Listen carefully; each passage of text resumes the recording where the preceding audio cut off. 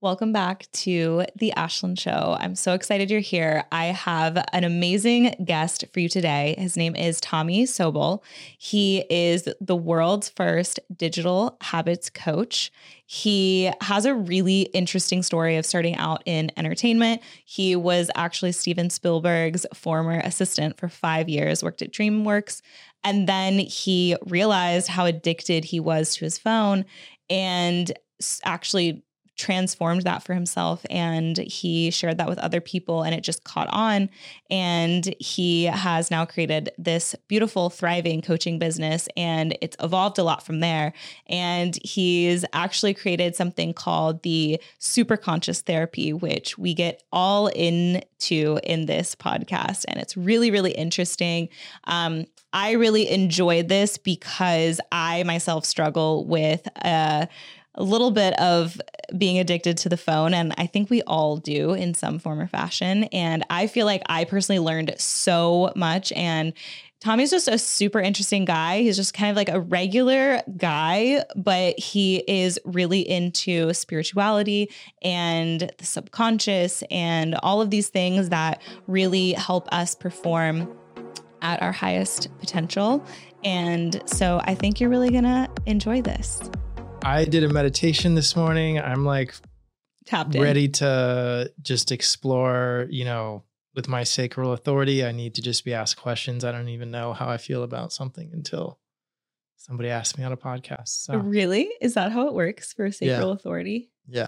I discover who I am and myself through being asked questions. Wow. Interesting. What's like an example of that? Is this it? Let's get into it. All right, great. Why not? Let's start there. Okay, what was your question again? What's like an example? So you said as a sacral authority in human design, you don't quite know the answer to a question until you're actually asked it. Yeah, I think that I've discovered that when somebody asks me a question, like a personal question, I guess it's for any question. Like, I won't necessarily know if I want pizza or sushi until somebody asks me, do you want pizza? And I'll be like, actually, no, like, cause I had pizza the other day, or I'm trying to stick to this diet. And so I create the clarity comes from being asked the question for me.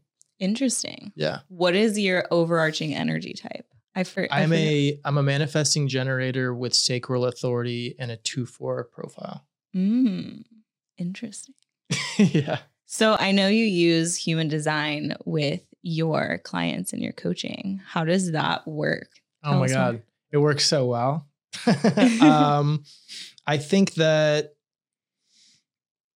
50%, just on multiple levels. So like on one level, 50% of the population is an emotional, 50% of the population is non-emotional in terms of their inner authority, according to human design. And so getting an awareness around whether they're non-emotional or emotional can be really helpful for me to know if their feelings are, obviously everybody's feelings are valid, but if their feelings are going to shift and change in meaningful ways over cycles, or if their feelings are a little bit more stable and static. And so that creates a certain different approach, with the emotional versus non-emotionals. And then the profile is super helpful to know. But honestly, I think as you're asking me that question, what helps me most often is helping energy types. So like generators and manifesting generators, helping them connect to their sacral authority, often for the very first time, to know what that feels like, what a guttural yes, what like a body yes and no feels like, and to allow them to discover that that access to what is their truth or what is correct for them in any given moment. And that's something that, was really challenging for me, where like I probably lived my whole first 30 years of my life in my mind, like making decisions with my head, like believing in rational thought and stoicism and thinking that that was the source of the truth, and really feeling disconnected from my sacral authority and really struggling to remember that, make decisions from that, and helping other people with that is a really big part of what I do now. That's awesome. Yeah. I also discovered human design a few years ago, and I am an emotional. Right. Are you an emotional or no? I'm a sacral. I'm non-emotional. Okay. So so if you're a sacral, then you're non-emotional. Yes. Okay. Yeah. So the emotional is the other term for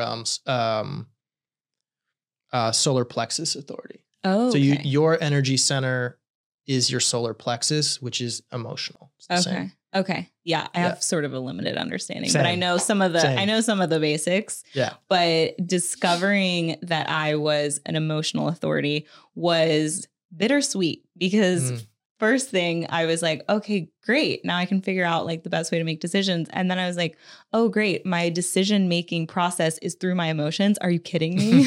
Yeah.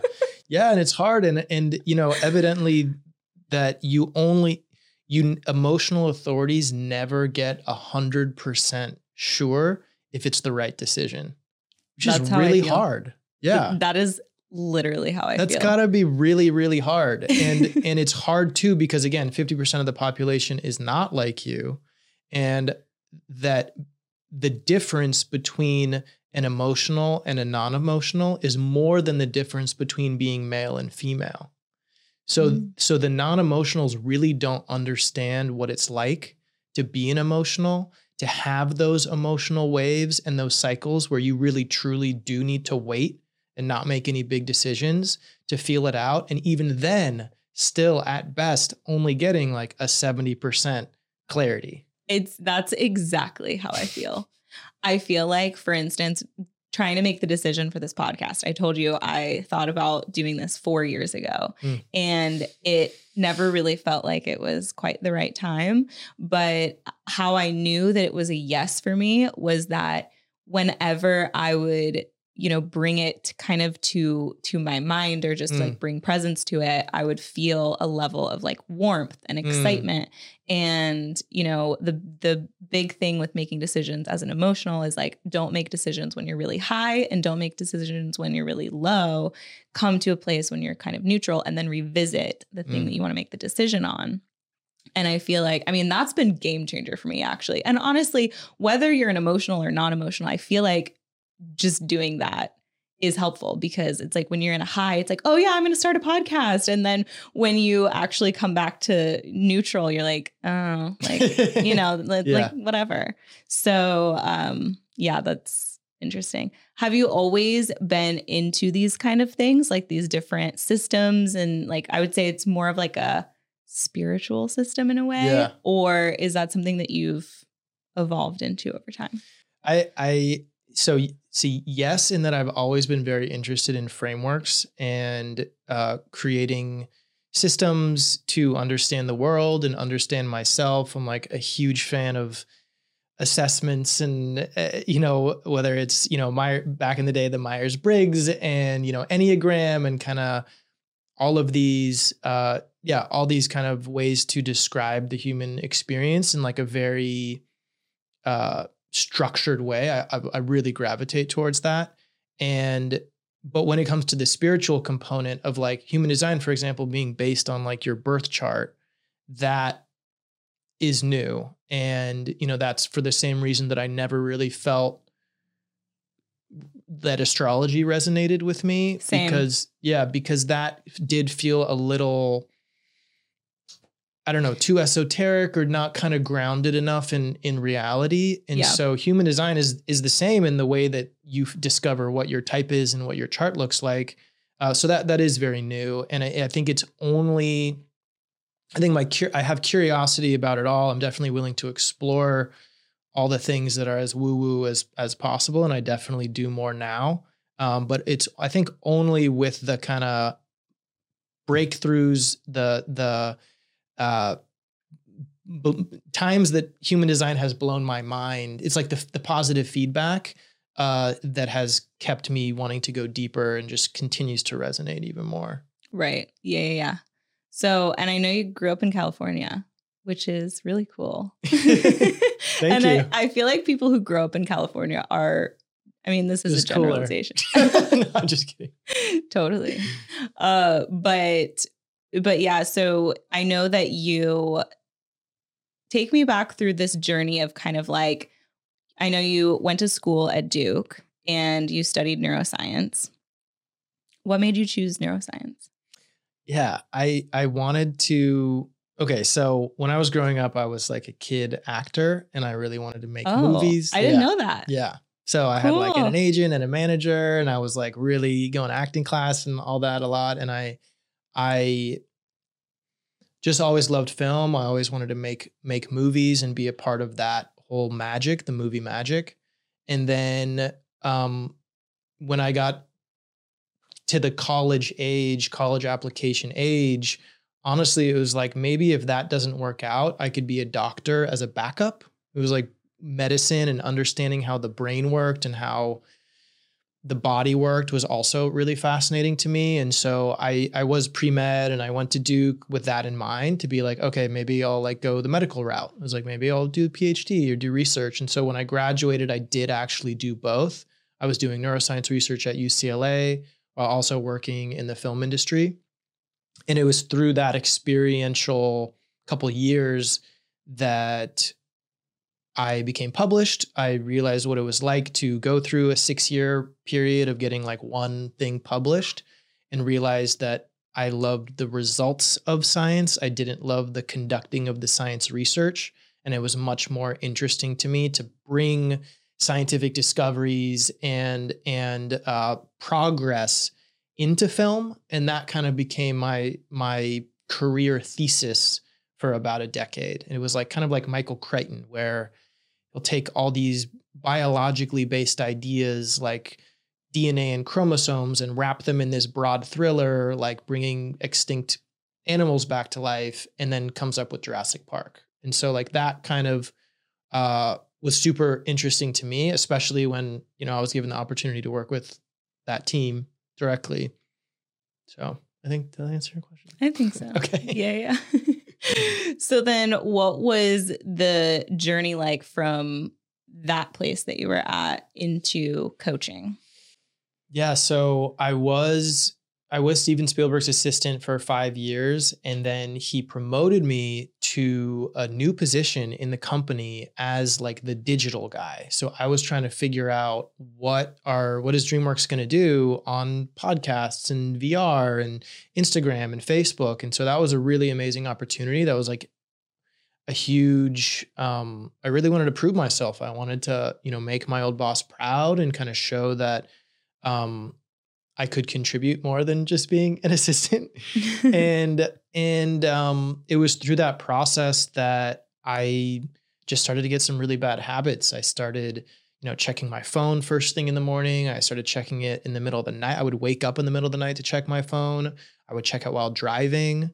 And it was all just to try to prove myself, just to try to, do a good job as an exec, as a junior executive now. And there was always just a new influencer and a new video to watch and a new app to download. And it's just like, no matter how hard I tried, I felt like I couldn't catch up. Yeah. And I just felt behind, and it was having an effect on my mental health. Like I just felt irritable and anxious and under accomplished, and I was single. And so I had this kind of feeling like a 24/7 responsibility to like strike a fire while also trying to create a relationship. And I was just going on all these first dates that like weren't going anywhere. And, I only realized later it's because I was married to my job and I was self-sabotaging it, subconsciously self-sabotaging these potentials. And so, at one point I ended up like crashing into a car at a red light because I was on my phone and I didn't see it. And I was like, okay, like something needs to change. I need to do something about this. Like the life that I'm headed for is not the life that I want. And at the same time, I also thought it was like my own private, shameful problem that I couldn't put my phone down, that nobody was talking about this. The word digital wellness hadn't been coined yet. There was no screen time on our phones. This was before all of that. And so, social media and screen time was really cool back then. And it was like the more, the better. And so I really felt like it was just me. So, yeah, I kind of just made a decision to like solve this problem for myself. And, and that was how it all started. And then I started helping other people with it. But, cool. yeah. So what was like one of the first steps that you took to like solve it for yourself? It first started by me, so taking some of the neuroscience background that I had, just like really rudimentary practices that I understood about habit change and behavioral rehabilitation. And I just started practicing it on myself. And it really was just starting with, can I put my phone away for 1 hour a day and do something that I love? Like, can I turn my phone off? And so for me, that was reading. And so I have this like bookshelf in my bedroom with like 150 books in it. I had only read like 3 of them over like a 5-year period because I would just be swiping and scrolling on my phone every morning and night. And so that bookshelf for years was like my favorite thing that hadn't been being done. And it was like, I felt it glaring down at me. I felt the self-judgment from it. And so I just decided to spend 1 hour a day to read. And that was incredible. I ended up over the course of a year reading 27 books, and that was amazing for many reasons. The information I learned, but more importantly, the like sense of agency that I felt that I could actually put my phone down. And I only know this in hindsight, but that is what they call a keystone habit, because you make one behavior change and it creates this cascade of other positive behaviors. And so basically what I realized by just that one evening routine was I wasn't then on my phone. So I wasn't seeing the blue light. It wasn't disrupting my circadian rhythm. I was sleeping deeper. I was sleeping better. I was waking up more well-rested. I was also waking up not on the phone. So I then had a morning to actually check in with myself and like settle. Ended up having more time to make breakfast instead of rushing out of the day. And I ended up even starting going to the gym before work. And so like my whole life really opened up just from that one practice. And I got so inspired by it that I ended up sharing that with other people as well. I was like, hey, can you turn your phone into a brick and do something that you love? And people just really resonated with that. And I think, over the course of like a year, suddenly we had like 6,000 people all around the world that were taking their brick hour. And so that was really how the brick movement or the brick community started. And I got so inspired by those results, and people started asking me more questions that I left the film industry altogether. And I started to start to bring people together phone free, and started to help others with it as well. Cause at that point I had gone from being on my phone for like 10 hours a day down to an average of like 1 hour a day. And I went from feeling like this anxious, overwhelmed underachiever to like leaving the corporate realm altogether and creating something of my own, following my own vision. And I also, went from being that kind of eternally single, addicted to dating apps guy to having a serious relationship, beautiful relationship, and ended up, becoming engaged and finding true love. And so my life, I ended up kind of naturally, people were asking me how I did all that. And that's how I became like the first digital habits coach, the first people to help them specifically with that. Wow. Yeah, I feel like when I've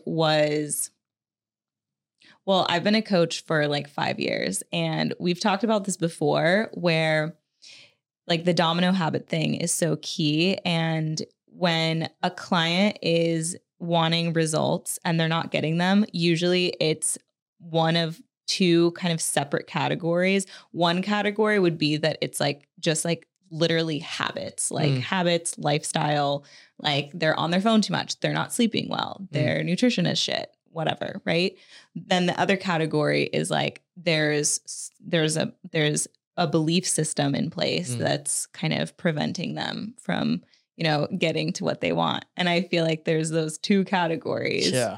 But the funny thing is that oftentimes a lot of it can be traced back to like one little domino habit. Like they're on their phones before bed. And then what that does is then they go to sleep way too late. And then the quality of their sleep is shit. So then they wake up too late, and then they're not just sitting with themselves in the morning and actually like, you know, just breathing and asking themselves, what do I want in life? And what do I want my day to look like? And if you just do those simple things, then your whole life can change. Seriously, it's like not all habits are created equal.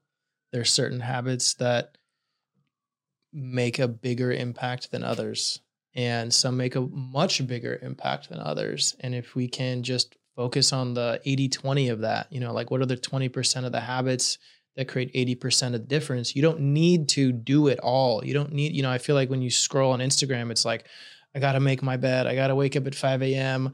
I got to make my detox smoothie. I got to get the morning sunlight. It's like, suddenly it's like, boom, boom, boom. I'd spend my whole day just like doing all the right habits. And like, you don't need to do all that. You just need to figure out what your one domino is, or what's that one keystone foundational habit that makes the biggest difference for you.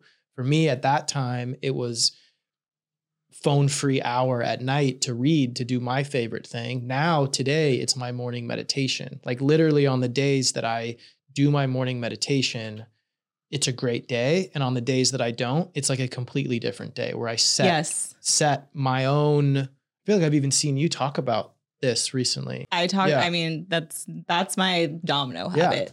Same. But for some people, I've had clients where like we do this exercise to figure that out, and they'll be like, honestly, for me, I need to drink a gallon of water a day. Yeah. And like, that is great. And that's it for you. And so, so everyone I think just needs to figure out what is the one thing, what is the habit? It's not the habits, and that can make the biggest difference. You don't need to have it all perfect. So. Yeah. And just to keep, you know, talking about the phone thing, I have really struggled with the phone addiction, and I would consider myself a pretty grounded person. I can, you know, if I'm going down a sort of negative path, I'm like, okay, I can steer myself back pretty quick. But the phone is just so addicting. And for me, it really helped to understand what actually like the science and the physiology behind what's going on to create this obsession with this little device. And back in the day, I did this like dopamine reset. It was like a week long. And I don't even think I did the full week, which was like, you know, but I did like 3 days, and literally that was enough. But what I got out of it more was the actual education leading up to the week, which was like, you know, teaching about the dopamine kind of feedback loops, and, you know, in like quality dopamine versus, you know, really like quick and kind of like, immediate dopamine that you get from your phone. Dirty dopamine. Ooh, elaborate on that. No, I just thought of it from what you were saying, but I know you know a lot about this. I remember you telling me like, and I hadn't thought about it that way until we talked about it that one time, like the difference between the two dopamines, like when you get it, when it's difficult, or how would you explain that? Yeah. So it's basically like when your brain associates doing an activity with a high level of dopamine, and it's really easy for your body to do that. So like, for instance, the phone, all you have to do is swipe your phone and you get tons of dopamine, because it's, you know, a big thing with dopamine is novelty. And with the phone, you can swipe your finger and every single thing that you see is brand new. And so it's this large spike of dopamine constantly, and you don't have to do anything really to accomplish that. So your brain is like, oh my God, this is so easy, and this is like pleasure, and it also associates it with survival. And so now your body is craving that, and your body creates more dopamine receptors to accommodate for the increase in dopamine. So now the problem is that you have all these dopamine receptors, and so regular activities that don't spike that much dopamine don't give you the same amount of pleasure that they would before. And so, you know, like we should be in awe of life. Like we should, walk out of our front door and feel the wind on our skin and feel the sun on our face and be like, like pleasure, like life, And instead and I've felt that before when I spent a week off of my phone doing this process called Hoffman. And so I've experienced what it's like. And so I know it's real. It's just that we are getting these other sources of dopamine. And so our body is obviously just prioritizing like that. And so even the thought of like picking up our phone, it like gives us a little spike of dopamine. And so, yeah, did that answer the question? Yes. Yeah. I feel like you're talking about overstimulation and that we're creating, our brain is always learning from our behaviors that we're doing. And so our brain is learning to support the behavior of the checking. And so it's putting more receptors there. And then because we become habituated to that overstimulated, dopaminergic state, then when we go to like everything else that's not highly stimulating. And there's even a word that I'm not thinking of, then it's like literally pales. And so that is one of, I think, the biggest issues. And the awareness of that's super important.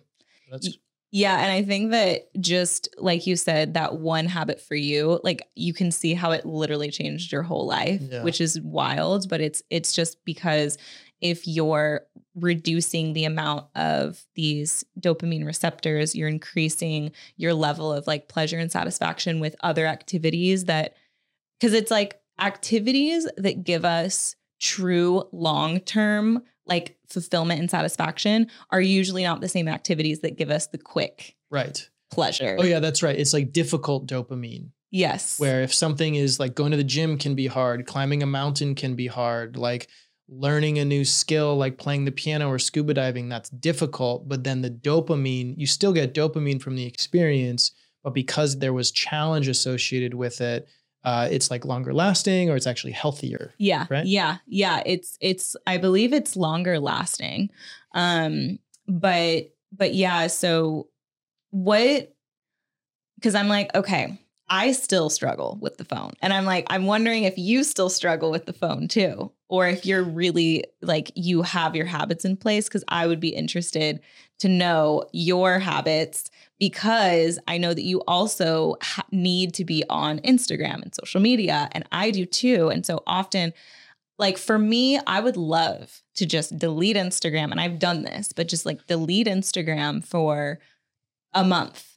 But unfortunately, it's like my work and I like being on social media, but then it can then become a source of discomfort. Yeah. Okay, so just like top level first, that when we think about, the question is kind of about balance, and I will get super specific about my habits now, but I think what you're asking is a really important question about how do I, as an influencer, as somebody who uses social media for their business, as a social media manager, as a, all these people that are needing to use it, how do I create balance with it to also live an amazing life? And so just balance itself, I feel like kind of is misunderstood. And when we think about balance, we imagine that like scale of justice, which is like a static thing where it's like, I'm going to have 3 rocks over here, and then I'm going to try to have like 3 bags of sand over here. And like one day I'll finally get to that one moment where they're balanced, and then it's like done. It's like that's balance. And that's actually not how balance works. There's not one moment where you're going to be balanced and then you're done.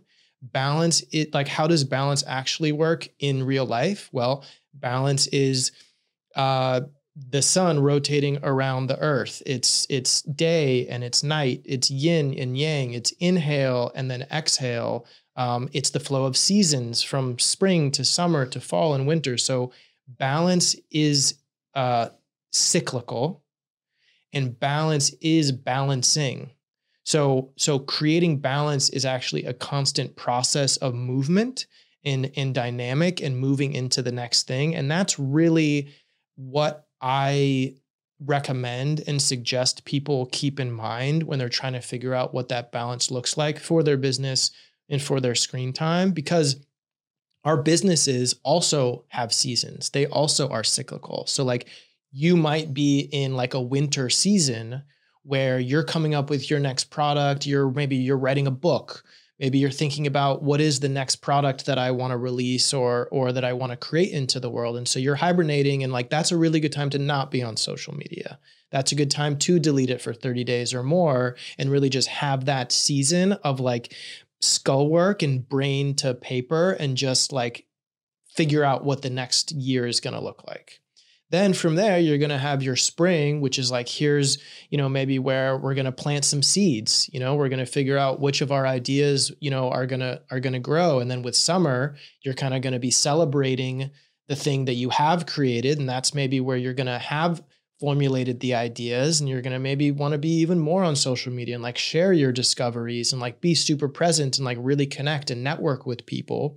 And then you might go into a fall, which is like harvest, where it's like, now I'm going to take everything I've done and actually reap the rewards and like launch the course or whatever it is. And then you go back into another season of hibernation. And so for me, my habits are cyclical and they're changing. And like right now I'm in a summer season where it's like, I've had my winters and I put in a lot of work creating my frameworks and creating my big ideas that I feel comfortable coming into a spring, summer, and fall sharing with the world. And that's the time for me to spend more time sharing, posting, thinking about what the description is going to say. Like all that stuff takes time, but it all is on purpose and it's intentional. And so it's okay for me to be spending way more time in, this year or this season of my business because because that's the time. And then I know again, like when I'm done, I'll turn off again. And I was off Instagram for, I think like 9 months. And so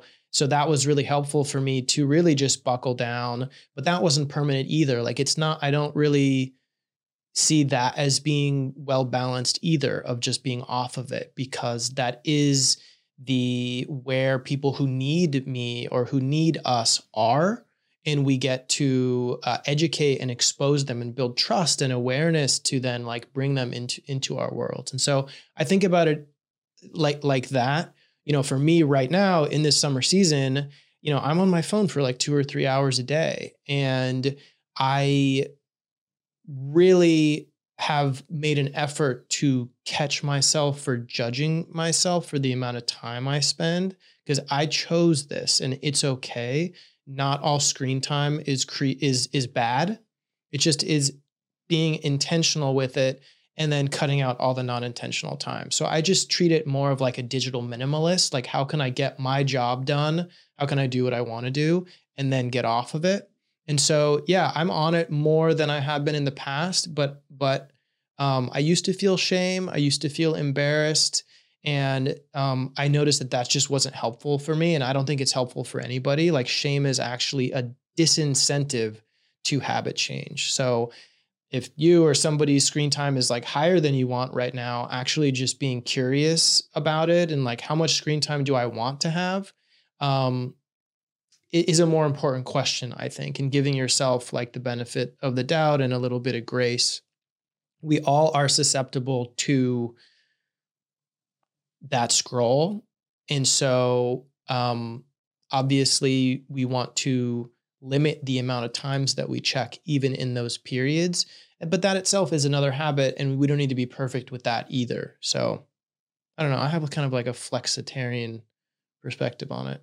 What do you think? No, I love that. And I feel like I just learned something like about just seasons and just kind of going into like, yeah, I love that, because it's kind of like a moving with nature's cycles, and we're all part of nature. Yeah. And so it just makes a lot of sense. Yeah. And our businesses and our lives are too, maybe if you're pregnant and you have a family, then maybe you want to like be off it more. But like right now for you, if like you're in like build mode and you're here to shine, like shining is going to be posting and sharing and responding to comments, and like, that's okay. Yeah. Yeah, I think, I've heard the term like create more than you consume kind of thing. And I've found myself like recently, I'm like, I feel like I'm creating more than I consume, but sometimes I get into like a consuming more than I create cycle where I know, like, I'm like, okay, I just scrolled for, I don't know, 30 minutes and I feel like shit. Yeah.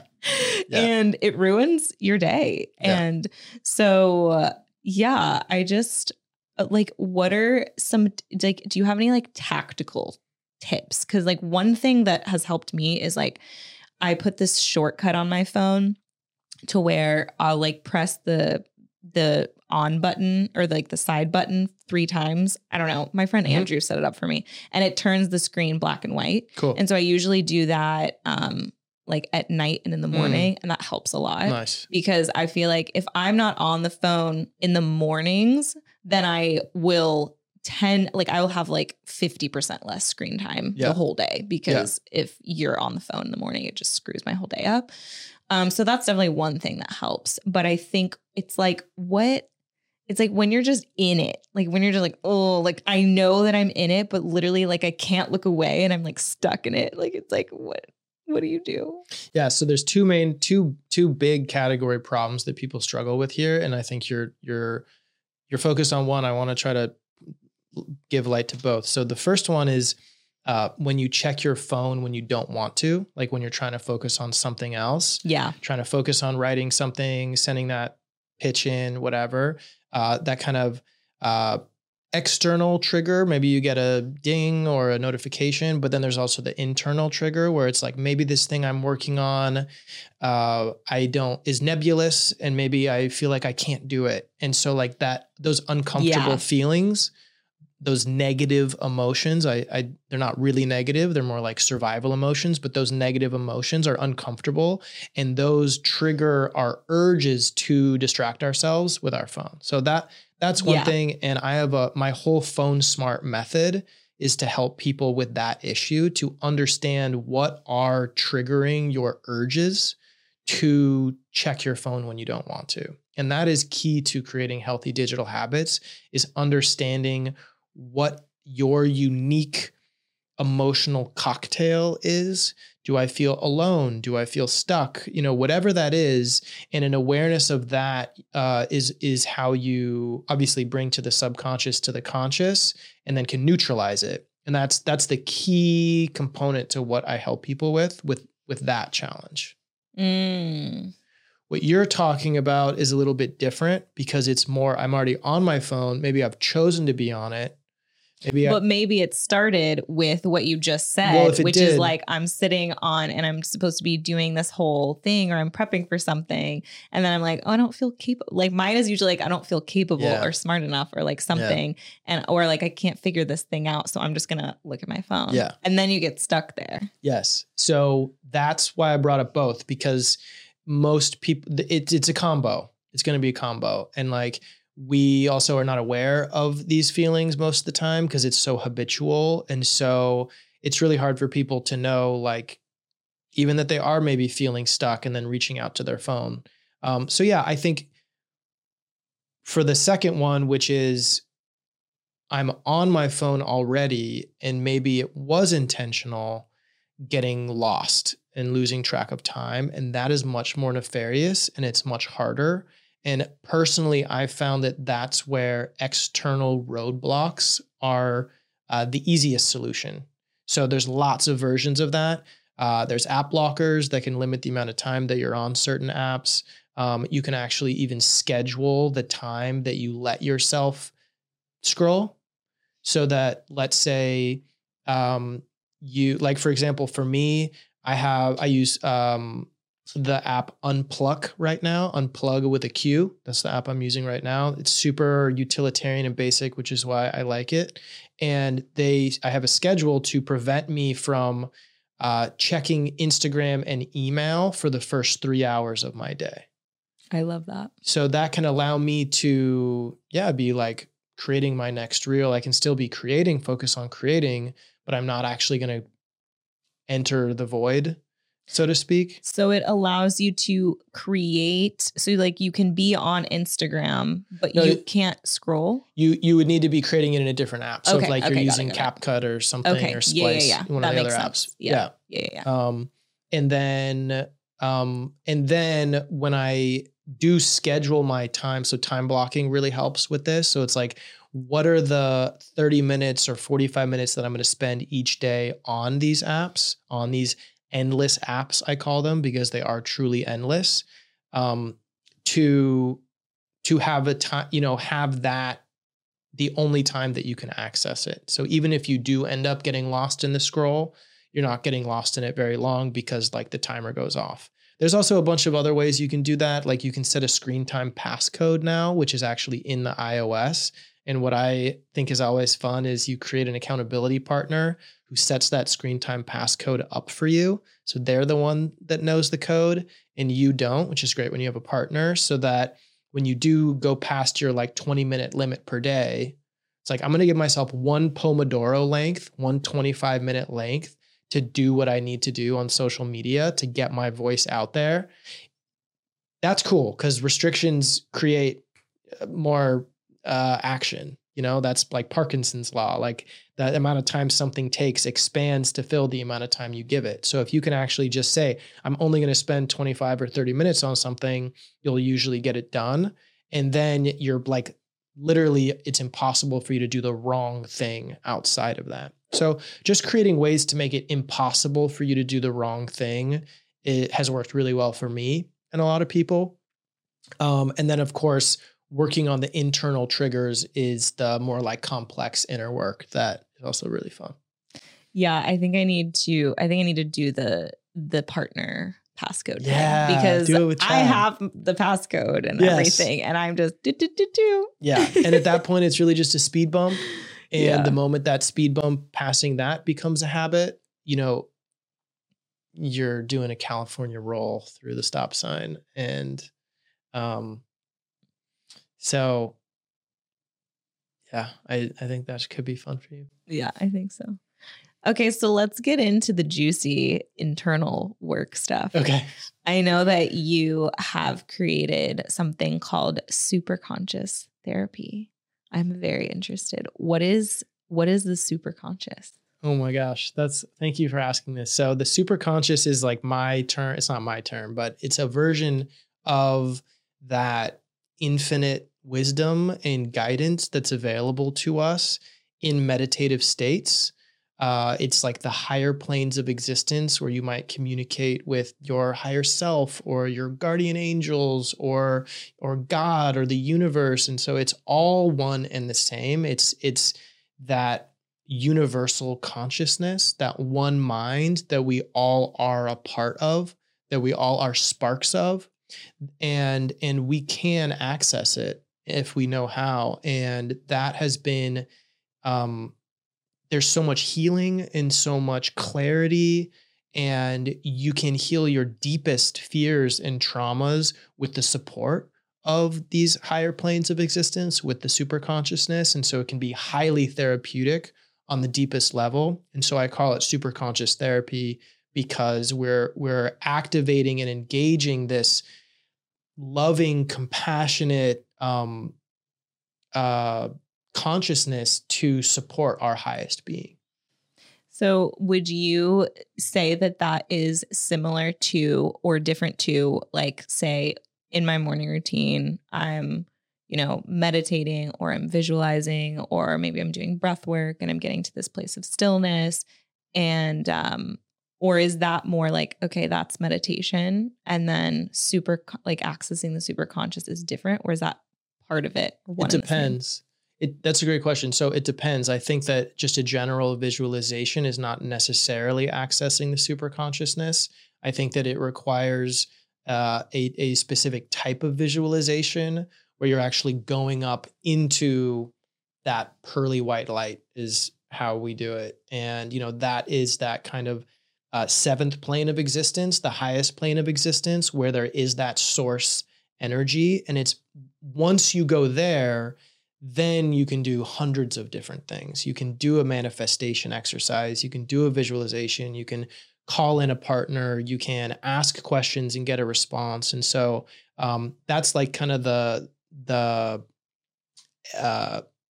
terminal, you would say, like almost like going to the airport. Like that's how you get there. And then from there, you're connected in this specific brain state that's like theta state usually, which is how we do the brain state we're in when we do connect to source. And from there, we can ask questions and get guidance. So it depends. Okay, cool. And so how do you get there? Or like, is it like breath? Is it guided meditation? So, in short, you're basically connecting to your heart, and then you're connecting to the heart of the earth. And then you're going just in your mind's eye, going up through your body, all of your energy centers or all your chakras, through the crown of your head, up through the cosmos, up beyond the universe, beyond the higher planes of existence. So and I can explain. So we're in the third plane of existence. And then you go through the fourth, fifth, and sixth. And I can explain what all that is if you're curious. And then you reach the seventh plane, the highest plane, which is this pearly white light. And it's all just visualization. And then once you're there, you can start to make specific commands based on what you're needing or wanting at that time. It can be a command for, I want to bless, the safety of all humans. I want to bless this meeting that I'm about to have. I want to connect to my higher self to ask, what is the most important thing for me to be focusing on today? So there's a lot that you can do once you're there. But that is the consistent meditation that I do and that I teach. And that is like the foundation. The key practice in superconscious therapy when I work with people is a process called digging. And so that's a specific series of questions where a facilitator guides the client, I guess you could say, guides the person being healed to follow their feelings, any negative feeling, fear, anxiety, stress, overwhelm, pressure, it doesn't matter, to follow those feelings to a root trauma. And sometimes that's not like, it could be a lowercase t trauma. It's often actually a memory that they didn't even know they had. When I was 5 years old, my big brother said that I wasn't cool. And I don't even remember them saying that. But, maybe that, so at these traumatic experiences, often when we're young, we create limiting beliefs. And so that's the inception of these beliefs that served us in some way, but are limiting us now. And that we can literally in that moment cancel that belief, clear it, like delete it, and replace it with a new belief that's more aligned with who we want to be and where we want to be. And so that process is the most powerful, transformational healing that I experienced as I was learning various meditative and spiritual practices. And I was like, I want to know how to do this. Teach me how to do it. And so the digging practice I've incorporated and made kind of my own. So it sounds like we're working with the subconscious, like things that are in there. Yes. But we're accessing the subconscious through the superconscious. Yeah, exactly. Okay.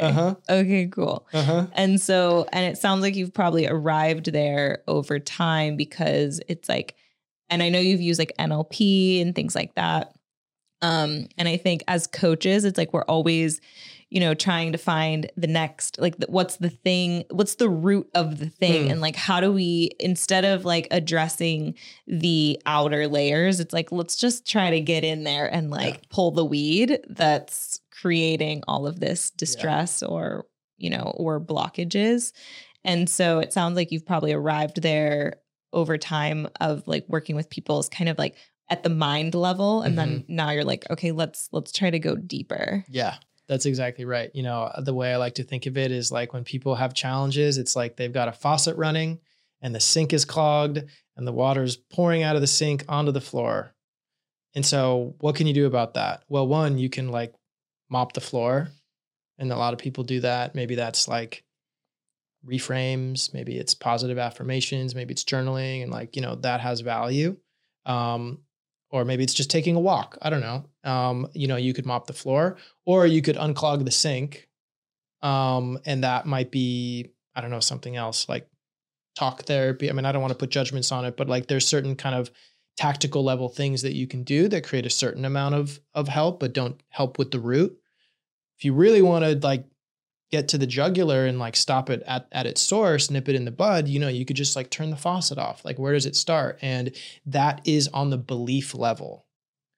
When you change your beliefs, everything that's built on top of that changes. Your perspective, your awareness, your mental chatter. Yeah. The environment. Yeah. Because as it's almost cliche at this point, but like, we don't see the world as it is. We see the world as we are. And so when we're changing things on the belief level, we are literally changing the world around us. We can heal our ancestors. We can heal our past lives. We can heal, up to 7 generations in the past and the future. And so that's just endlessly rewarding to experience, and then also to be able to share.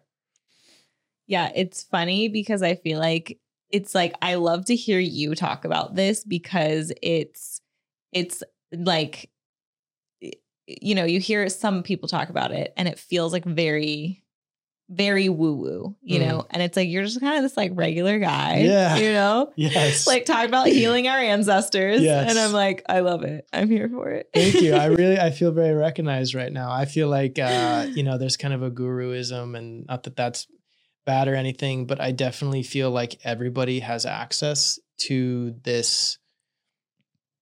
their spiritual nature. We are mind, body, spirit. And I spent so much of my life literally being atheist, like just being neuroscience back, like just believing in science. And I've turned a new leaf, and things have really been amazing ever since. And I like being the regular guy that is tapped into this stuff. So thank you. Okay, so going back to these beliefs that are, in our subconscious that we can access through the superconscious, are there certain common beliefs that people have? Are there examples with certain clients that you're like, okay, this is a belief that we kind of pulled out and it shifted things?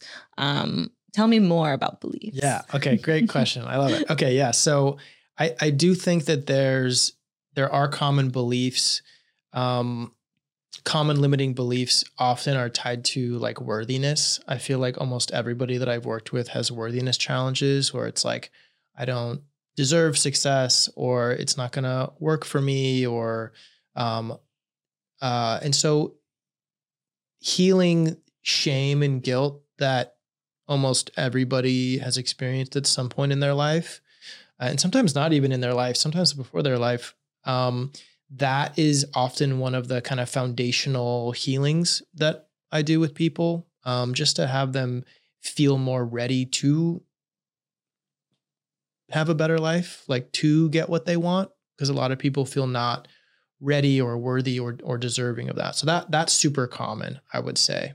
I'm not worthy. I'm not good enough. I'm not doing enough, all that stuff. And specifically, the words can be a little bit different, but it's the same idea.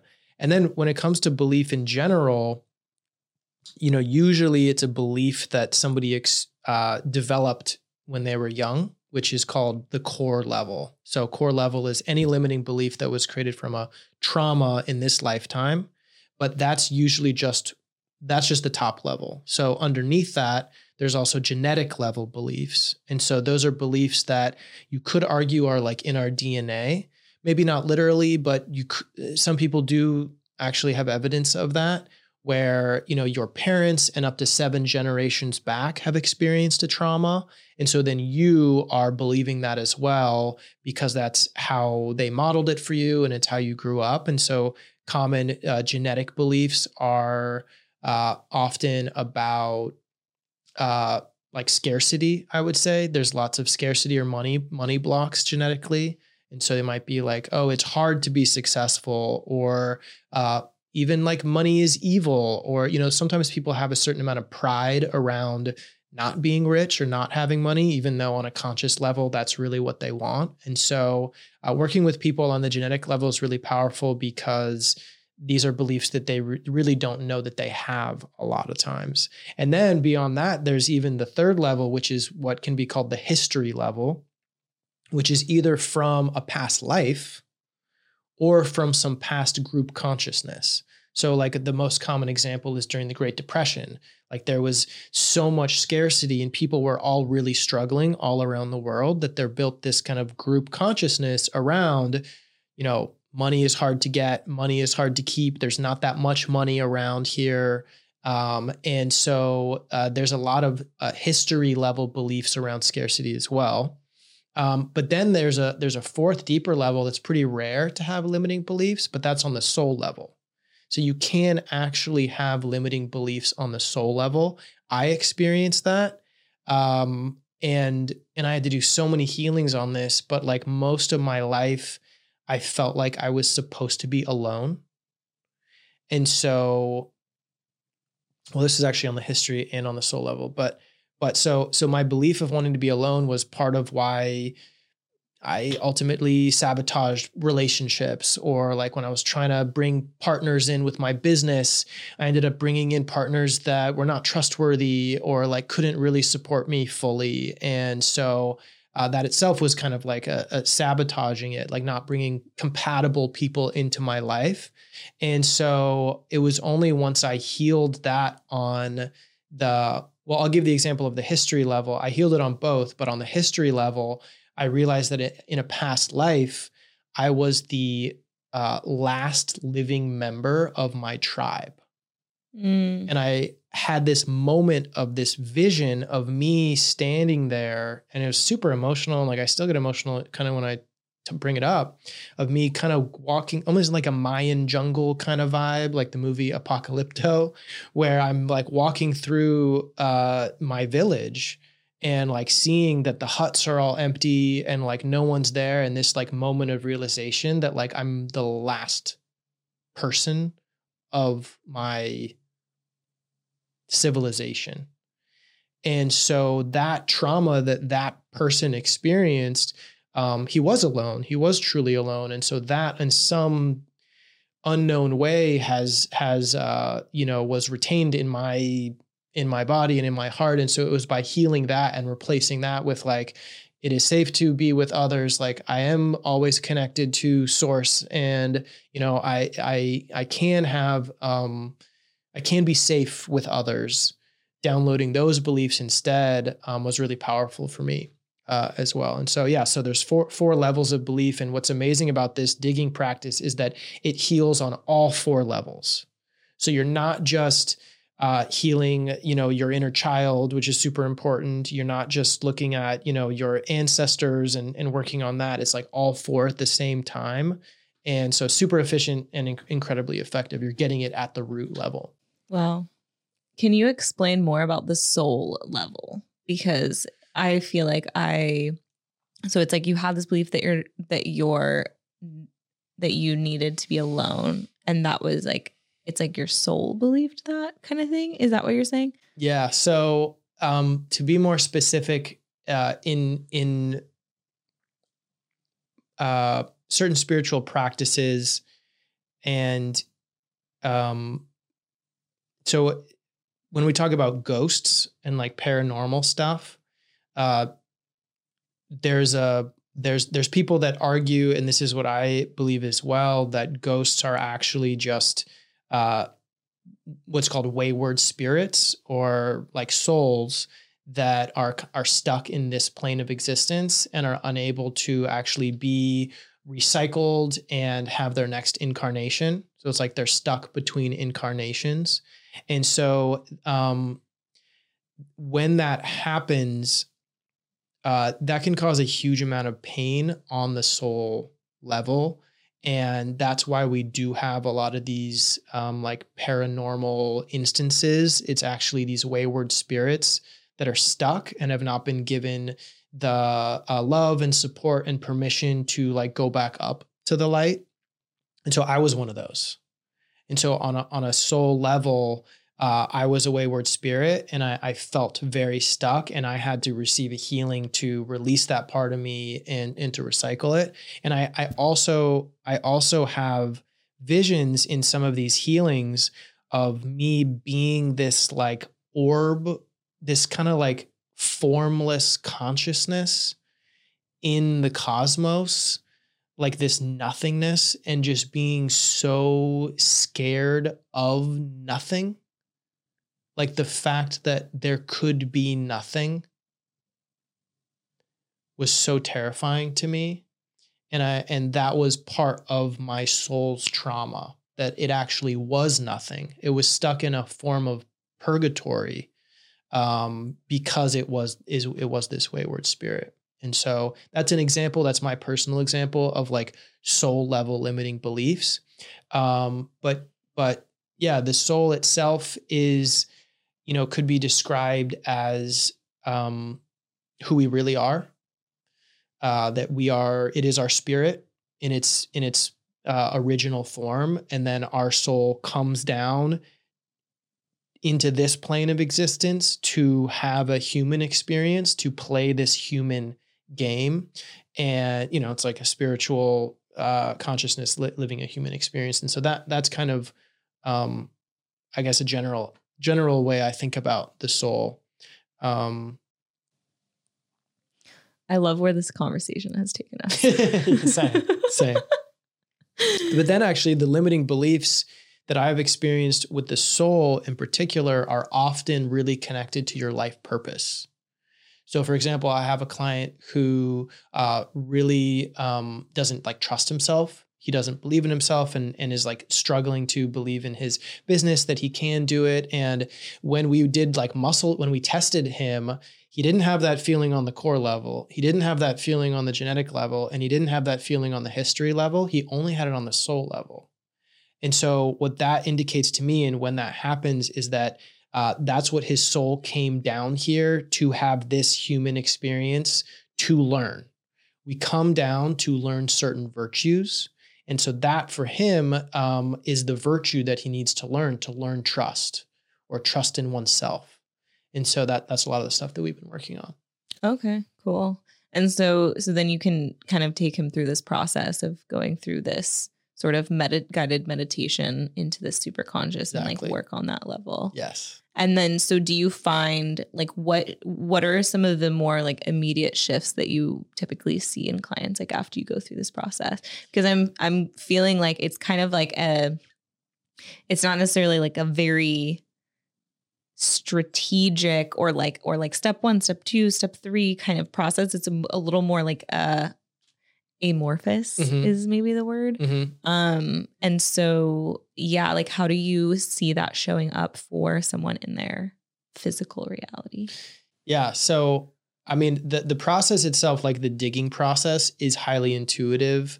So as I'm connected to the superconsciousness, I'm getting intuitive guidance on where to explore, what questions to ask, which can be super free form. But then there is a huge analytical component to it from the perspective of the facilitator that I really love, because there's a specific series of questions that I ask to help get to the bottom belief. And then once we do get to the bottom belief, certain questions that help to integrate the new belief, to decide what the new beliefs are, and to download for them what that feels like. Because, to answer your question, if we were to think about feeling deserving, because a lot of people have worthiness issues, a lot of people don't actually know what it feels like to be deserving, to deserve it. And so part of it is actually downloading for them from the superconsciousness, that feeling. And so in that moment, people experience rush. It's like, you could call it psychic surgery, where their neurons and everything inside them is just like completely reintegrating. And it's always very like gentle, I would say. It's not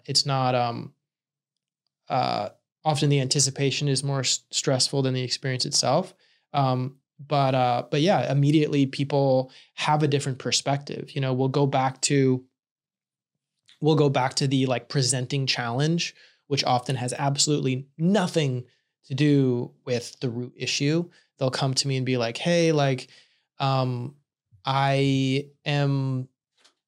feel anxious every time I feel like posting on Instagram because like I have trouble. I feel like hiding myself or don't want to show up. And so we'll go from something like that all the way down to like, I don't feel deserving because of something that happened like 6 generations ago, in my family. And, somebody was kicked by a horse and died. And so like when we track back to the presenting challenge of like, hey, why do I feel like hiding this post? They'll realize in that moment, wow, like I can post, like I'm ready to do it. And so like you realize that root tracks all the way back in some unknowable, often dynamic way and solves the like the top level problem and so many other problems that are connected to that. Okay, so let's say that someone is listening to this and they're like, okay, like what the heck is going on? like maybe they're a little more like scientific, analytical, like how would you explain this process? Like how does this actually work in terms of like and like I'm guessing some of these things are hard to explain with science, but like say this is someone that's like I don't quite get it, or like what exactly is happening? Like how is this actually changing? Like how is a guided meditation actually changing my neurons and like these things? So like in an elementary type of way, how would you kind of explain it? Okay.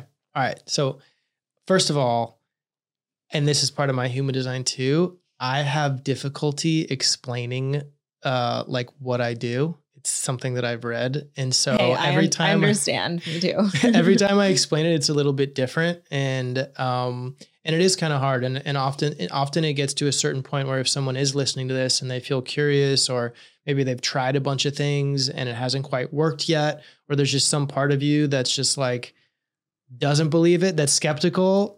I'm the skeptic or I was the skeptic and like I followed that and I'm so glad that I did. And so these people might feel the same way.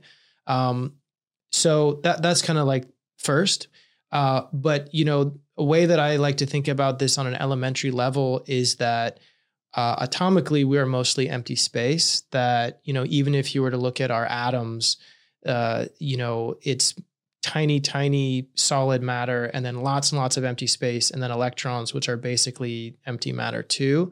And so we are mostly energy. And even though we see physical form, that is really just a persistent illusion. And if you were to ask any scientist, I'm not actually like even touching this chair. It's the positive and negative forces that are making me feel as if I am, but actually it's all just energy. So like we are all floating here. And because of that, our energy does not end at the end of our body, which doesn't really exist anyway. And so on that level, it becomes a little bit easier to believe that we are all connected and that we are all just 8 billion years of the Big Bang just being carried out, and that we're all a part of that and continuing to be a part of that consciousness. Science cannot explain consciousness. So in terms of being scientific, you can't like disprove something that you can't prove either. So it's basically just you kind of have to have a little bit of a faith and a trust in. I've talked about this in another podcast. It's like, what's the thing that is allowing two cells to come together and eventually make a baby? Like, it's like, I'm not doing that. Yeah. What's doing that? Yeah. Something is doing that. Yes. Something is taking a seed and turning it into a tree. Yes. And it's like, it's almost like believing in that energy or force, or, it's like a code that is happening that we can't really explain. Yeah. And there's this one meme that I love, and it's like Christians call it prayer. spiritual people call it manifestation. Scientists call it quantum physics. And they go on and on, but no one argues that it doesn't exist. And like, I think there's even like atheists call it like science, or like, there's something there, and we can't agree on what it's called, but we can agree on that it exists. Yeah. And so it's what I feel like you're kind of getting to is like, it's like having a little bit of a faith in that and energy. Yeah. Yeah. It really just comes down to energy and faith, and that there is this intelligence that is all around us. And that's what we're taking advantage of. That's the basic part of it. Okay. So to wrap this up, if you were to have one of those huge billboards on Sunset Avenue where like thousands or millions of people are going to see it, and you had the opportunity to influence these people with something, what would you put on the billboard? Maybe it's something that you might say. What would you say?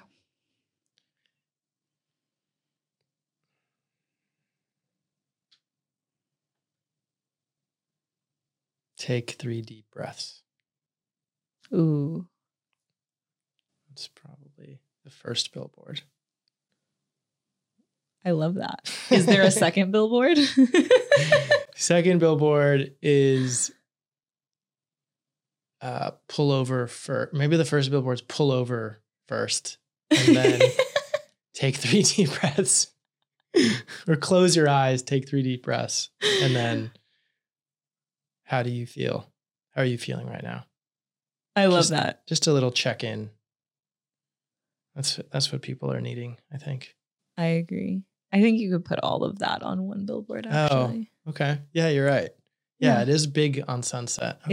Yeah. Like it could be even, like the big ones that are on the sides of the buildings that it's like massive, and it's just like some model with a perfume, and you're just like, what are we doing here? That's it. That's the billboard. Pull over, take 3 deep breaths, or close your eyes, take 3 deep breaths. And how are you feeling right now? I love that. Great. Anything else you want to say to the people? I think that if you are curious about exploring your true potential, that to make sure that you're taking into account your mind, your body, and your spirit, and that all of those come together, and that we are all so much more powerful than we are told and given credit for. And this, for me, is a practice that everybody can do that can help you tap into that on a much deeper level. And just to be willing to explore your own psychic and intuitive abilities. And that's what the world is like needing right now. Hell yeah. I love it. Well, thanks, Tommy. Appreciate it. Thank you. Thanks for having me.